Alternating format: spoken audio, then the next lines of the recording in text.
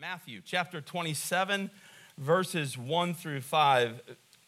Find this very first statement, this very first verse here, very interesting. Very early in the morning, the leading priest and the elders of the people met again to lay plans for putting Jesus to death. I am so happy, so glad that I was not born in that era and gotten caught up in a meeting like that. Holy cow. That's unbelievable. Verse 2, then they bound him, talking about Jesus, led him away, and took him to Pilate, the Roman governor. When Judas, who had betrayed him, realized that Jesus had been condemned to die, he was filled with remorse. It kind of makes me think, I don't know if he realized that when he betrayed him that they were going to kill him, but that maybe that they were just going to arrest him. That's what that kind of makes me think. But he was filled, it says, with remorse. He was full of shame, regret. So he took the 30 pieces of silver back to the leading priest and the elders. And verse 4 says, I have sinned, he declared, for I have betrayed an innocent man. They said, what do we care? That's your problem. That's your problem. Verse 5 says, then Judas threw the silver coins down in the temple and went out and hanged himself. Can you imagine having spent, and the Bible doesn't really say how long Judas actually spent with Jesus, but can you imagine following this man, Jesus, around and seeing all of the miracles that this guy had performed? Blinded eyes opened, lepers cleansed right before his eyes. I mean, lame men and women, people who hadn't walked since birth, and all of a sudden, no muscle formation, no nothing. I mean, like, had never walked. Healed, not just to walk, but the Bible says some of them leaped and jumped for joy. Seeing all of that, and can you imagine the guilt that Judas must have felt betraying Jesus? Today, I'm only talking to those who are having a problem getting past your past. Getting over. You're having a problem getting over your shame. If you're being honest with yourself here today, we all have problems sometimes with shame and getting over our past, don't we? But listen to me very closely. God's bigger than your past. He's bigger than your past. In Genesis chapter 2, verse 25, it's the very last verse in chapter 2. It says, the man and his wife, talking about Adam and Eve, were both naked, but they were not ashamed. I find it interesting that right before they sinned, that right before they failed, right before they disobeyed, they had no shame. Think about that. They had no shame. You guys know the rest of the story. It's just in the next verse, verse 1 of chapter 3, it says, God comes looking for them, and what does he find? They've sewed some fig leaves together, haven't they? And they're trying to cover their nakedness. And now they are ashamed. Why? Why is that? Because they've disobeyed God. My point here is that he didn't want us. This wasn't what he wanted for us. He didn't want us to live in shame. But with disobeying God, we humans, we become ashamed after we do that. With Judas, he couldn't get past what he had done. And shame, listen to me, like it always does, took over his life, and it just ruined it. My father was a disciplinary. My father disciplined us. Listen, when I say this story, I'm just going to tell you, I never, not even one time, ever even dreamt, because it wasn't true, that my father didn't love me or my mother. So when I share this story, I don't want you to think, oh, man, he must have grown up in a home it wasn't like that. No, it was wonderful. Wonderful, wonderful, wonderful. My mother and father loved me like crazy. But they were very strict. I was brought up strict. Listen to me close. No back talk. You didn't even think about back talking. How many were brought up a little bit like that, maybe? You do what you're told, and you don't ask questions. Now listen, that might seem a little harsh to some of you, but everything that he did out of love for us. When he did that, he's like, I don't know, son, if you're not going to pay attention to me, if you're going to ask me questions after I give you direction, and you're standing on the edge of a street corner, and I'm trying to get you to stop because I see the car coming and you don't, I don't want you asking me questions before you obey. You follow me? It was all out of love that he did this. My father treated people with respect, and he expected us to treat people with respect, especially our authorities, our teachers, our policemen. We treated people with respect, and if we didn't, there was a price to be paid at home. There was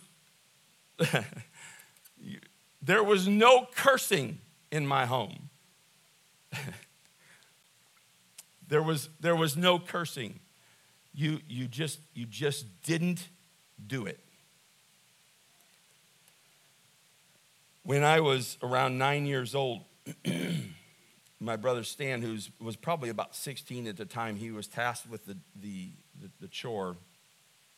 We had a pool, and he had to open the pool for the summer, and it was already hot, and Dan was already working in the evening. My mom and dad were working, and here it is, Stan's out there slaving in this pool. And I mean, he was sweating like crazy, and he was taking the brush into the bottom of the pool and knocking off the allergies and all the junk that's going on, and he must have forgotten to get the hose in there so that after he did all that, he could kind of wash it down or whatever. And here I am outside, nothing to do. I wasn't tasked to do that work. And so Stan says, hey, Steve, would you get me the hose? And I really don't know what came over me, Patrick, but I said no. And he said, Steve, give me the hose. I said, no. I'm standing right by the hose. I was a jerk. At least that day. Not always a jerk. But that day I was being a jerk to him. And I don't know what to tell you, but my brother, who's usually very, very quiet, came out with some colorful words that when he said them, my eyes got as big as silver dollars. I could not believe he just said that.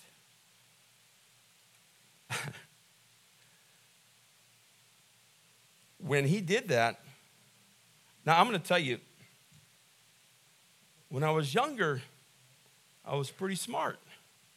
Gotten a little duller over the years. And I leveraged that to the hilt. I'm telling you, he was my chauffeur wherever I wanted to go. If I wanted to go to the store to get some candy or some ice cream, I was there. And if he said, no, Steve, you want me to tell Dad? And I was at the store having me some candy. And that's just the way it was. I'll never forget that. He was like my genie in a bottle for some time. But it wasn't until my dad had already passed and my mom was in her 70s that we had enough gumption to share this story, because we thought it was funny now at this time with my mother. And even then, I can remember feeling the shame for me and for Stan as Mom reacted to our story. I believe that there are people here under the sound of my voice dealing with guilt and shame. And you've got something in your past. And when I say past, I mean like last month, last week, yesterday, maybe today on the way. Every person in here today, there's something in your past you wish you hadn't done, you hadn't said, and you're carrying this with you in your lifetime. And when we're full of shame, guys, what that does for us and what it does to us is we stop. It thwarts us. It stops our pursuit of our dreams. It doesn't. We don't believe anymore that we can overcome the challenges in life. We get stuck. We get stuck, stagnant. And I want you to hear me loud, okay? There's nothing that the devil would love more than for you to go through life focused on your failures and focused, feeling like you're unworthy. In the Bible, Satan is called the accuser of the brethren. He'll remind you of the things that you've done wrong years ago. Listen, before you get out of bed in the morning, he'll replay mistakes that you've made, how you weren't there for your children one time, or how you lost your temper one time, or how you gave in to temptation after already going through this time after time or time again. Listen to me very, very closely at this. If you don't let your past die, it won't let you live. So I want to look at God's word today and what it says about this thing that we're talking about today in 2 Corinthians chapter 5, verse 17. The very first word, everybody repeat with me, anyone. Anyone who belongs to Christ, and that's key, has become, listen to me, everybody say it, a new person. You've become a new person. The old life is gone, the word of God says, and a new life has begun. New life.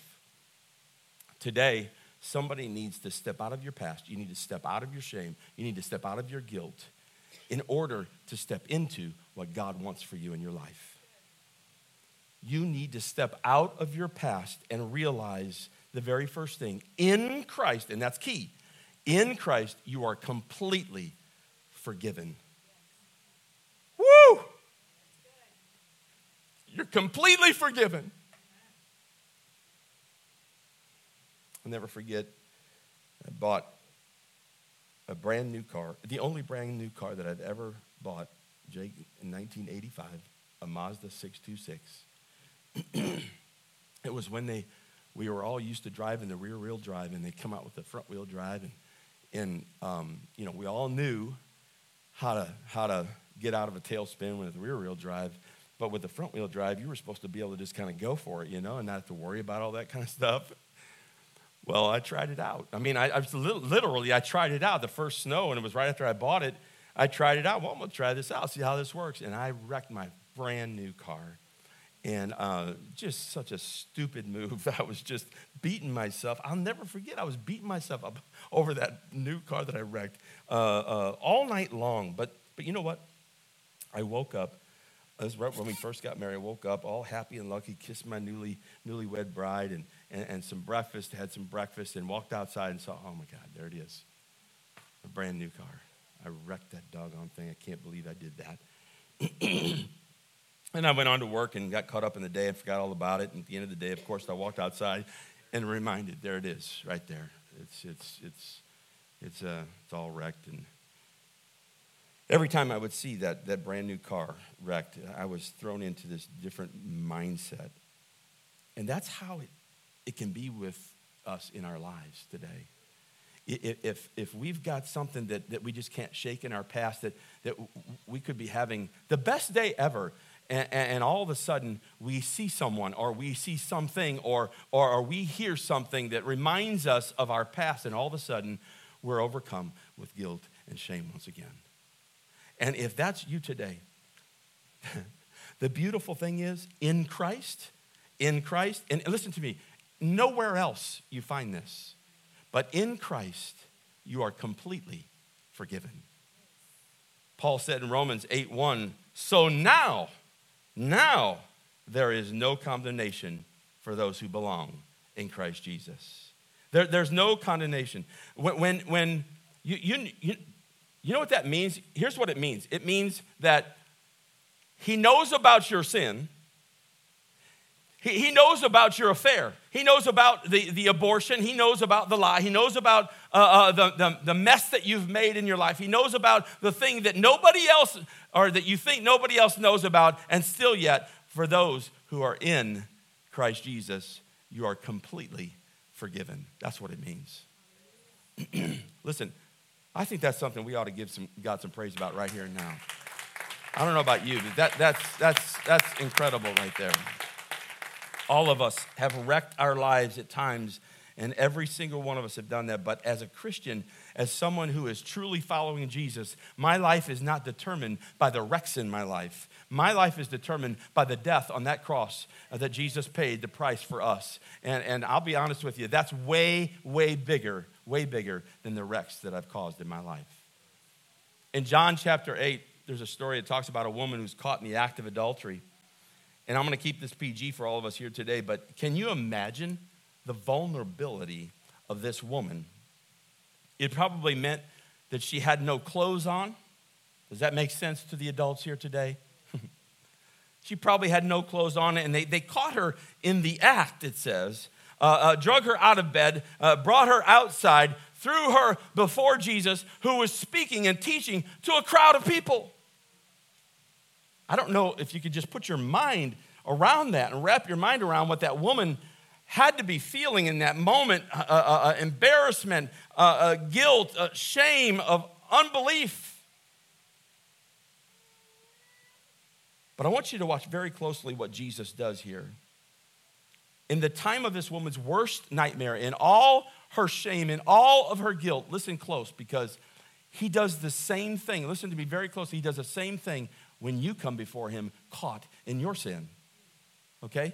So they bring this woman before Jesus and they say, this woman was caught in the very act of adultery. What should we do? Or what do you think we should do? And the Bible says the first thing that Jesus did is he bent down. He bent down. Now that may not mean much to you, but it's pretty cool.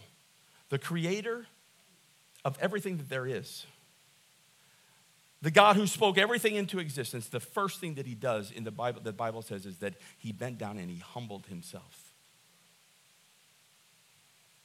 Instead of standing over her like authority and just kind of like hovering over her and like he's going to really, kind of give it to her,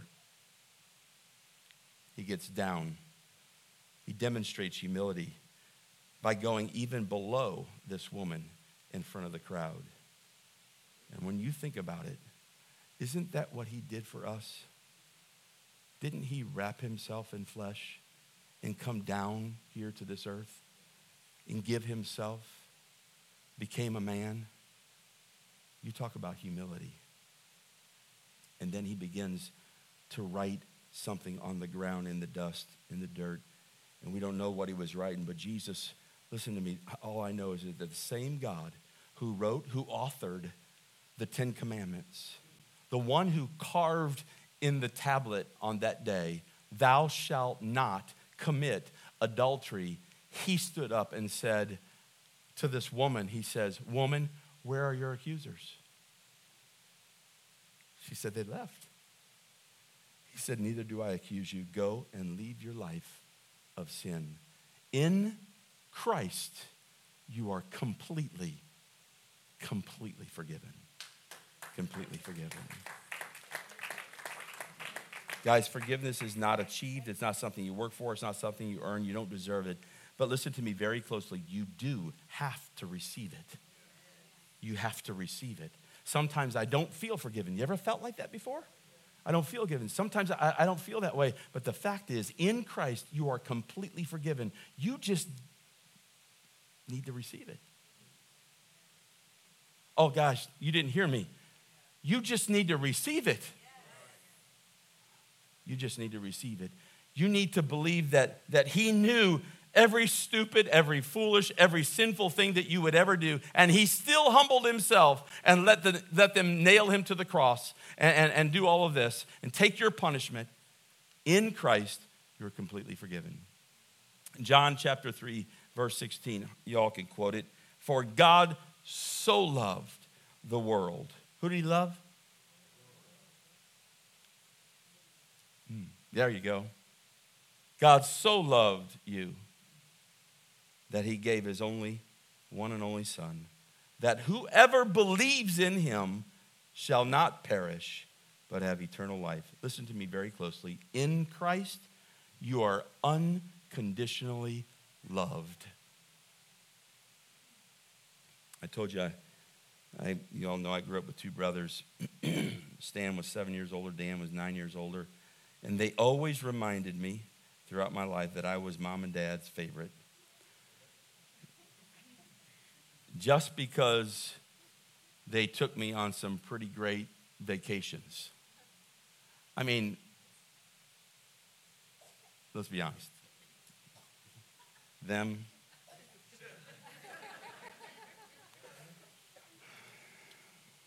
But really, when they did this, my brothers were older and they were even married. It wasn't that I was their favorite. It was just that my parents had some extra resources available at the time. And when I came along, got to that age, but listen to me, that doesn't stop them. They still say that I was their favorite. And the incredible thing, it'll never end.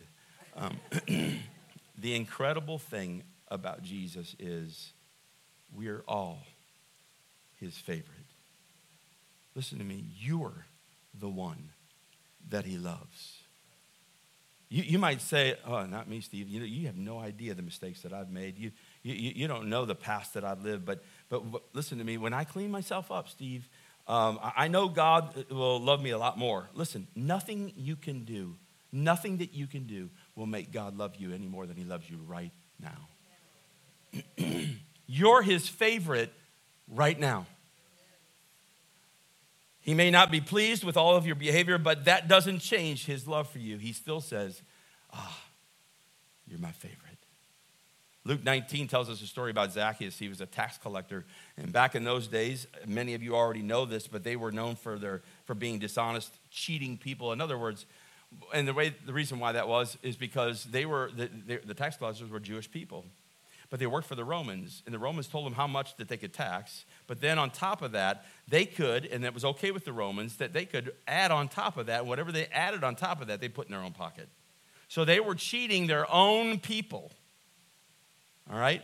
And so it was a shameful way to make a living. People hated the tax collectors. And now Zacchaeus, he was the chief, it says, tax collector. So he was especially hated. He was looked down upon by everyone in town. And one day Jesus came passing through town, and word spread quickly, and everyone went out to try to get a glimpse of Jesus, including Zacchaeus.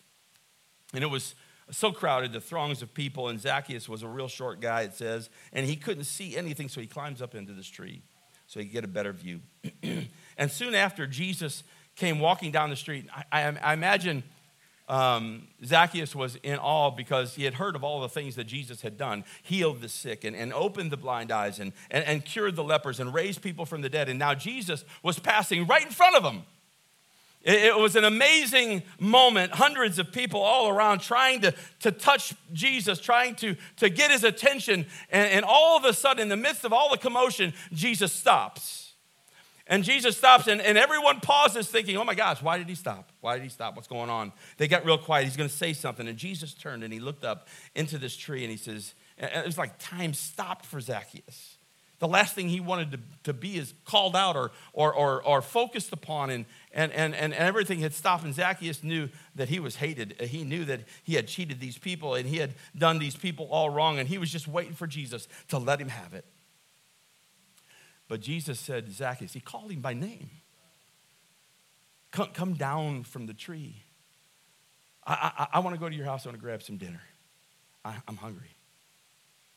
And at that moment, I believe Zacchaeus, listen to me really close. Can you imagine the feeling that he must have had in his life? Knowing the shame of cheating all these people and everything. And at this very moment, I believe Zacchaeus felt something that he had never felt before. Something inside him that said, Zacchaeus, you're the one he loves. You're the one he loves. Out of all the people that were there that day, I mean, no doubt that there were rabbis there, elders in the temple, and respected leaders, and Jesus could have grabbed any of those guys for dinner, but you don't have to have it all together, I think, is what God is trying to tell us here today, for God to love you. You don't have to, listen, you don't have to clean yourself up and then go out to dinner with God. If that were the case, guys, none of us would be here today. In those days, names were very meaningful. What I found interesting was that Zacchaeus' name meant pure one. And I doubt if anyone in that crowd, for sure, in that town, ever called him Zacchaeus. Maybe more like, you scumbag. You cheat.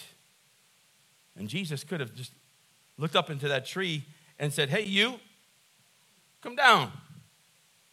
Hey, sir, come down here. But Jesus didn't do that. I believe Jesus, on purpose, said, Zacchaeus, come down. Let's grab some dinner. The religious leaders probably passed out. Why would Jesus go to dinner with a cheater? With somebody who's thieving, somebody who's stealing from his own people? But listen, we don't see people the way God sees them. We look at their behavior and how perfectly that they perform, and God looks way, way beyond all of that. They saw a notorious sinner, and God saw the one that he loved. You may have made mistakes, and shame is eating you up today. You know you're not where you should be. And Jesus is here today, and he's calling you, and he's saying, you're the one that I love. You may be up in the tree, so to speak, ashamed, trying to hide, dealing with issues. Don't we all have issues? But God's saying, come down, forgiven child. Come down. You're my favorite. I think Jesus chose Zacchaeus over all of the other so-called good people was just to let us know that our performance doesn't determine God's love for us. His love is unconditional. I have a hard time loving people unconditionally. And you do too, if you're honest with yourself. But you know who I love unconditionally? I love my wife unconditionally. I love my two boys and their entire families unconditionally. And although those two boys, they've been wonderful blessings to me, I don't love them unconditionally because they earned it. When those two boys arrived, just like every other child probably, they cried at night. They kept me and Crystal awake at night. And I'm not going to go on into the toddler age, the teenager's age. It's not like they had to earn our love, though. You know the reason I love my boys? Because they were my boys. You don't love them because of their performance. You love them because of their position as your child. And you love them even when they're messy. I'm talking to the person here today that your past is messy. In fact, you're here today and you're thinking, gosh, I am so messed up right now. And you have a hard time believing that God could actually love you. Shall we stand together?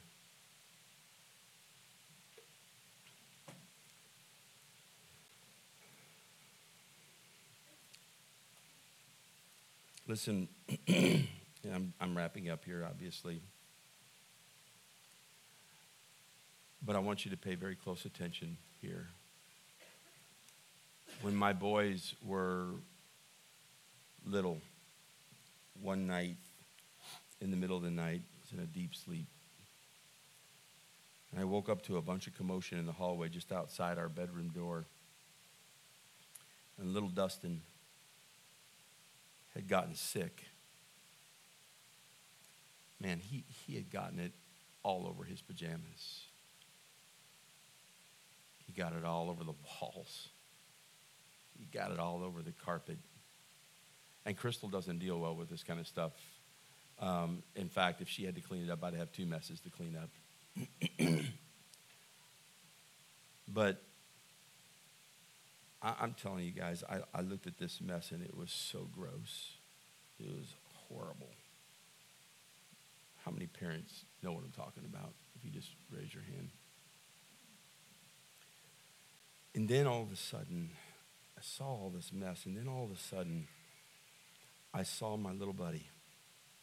I locked eyes with him, standing there, all messy and so sick.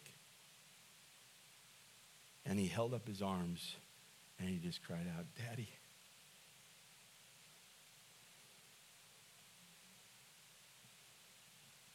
Let me tell you what I didn't do. I didn't say, "Daddy? Who are you calling daddy? Why don't you clean yourself up? Why don't you clean up that wall and clean up that carpet, and then we'll start talking about daddy? When you get that all clean, when you get that mess cleaned up, then I'll let you, come into my presence and call me daddy." No way, man. You know what I did? As his father, I picked him up, my sick little buddy, all in all of his mess and all of his, and I hugged him tight in all of that junk. I cleaned up his mess. Because listen to me, as his daddy, I'm bigger than the mess that he made. And we have, listen guys, we have a heavenly Father who's bigger than the mess that you've made in your life, in the thing that you're struggling with right now. The price that he paid is bigger, way, way bigger than the mess that you've made. Listen to me, in Christ, we are unconditionally loved. Unconditionally loved. Now listen very closely today. I'm not saying that the Bible gives us an excuse to sin. And if that's what you're getting from this, it's far from my point today. That's not what grace is. Because when you really understand grace,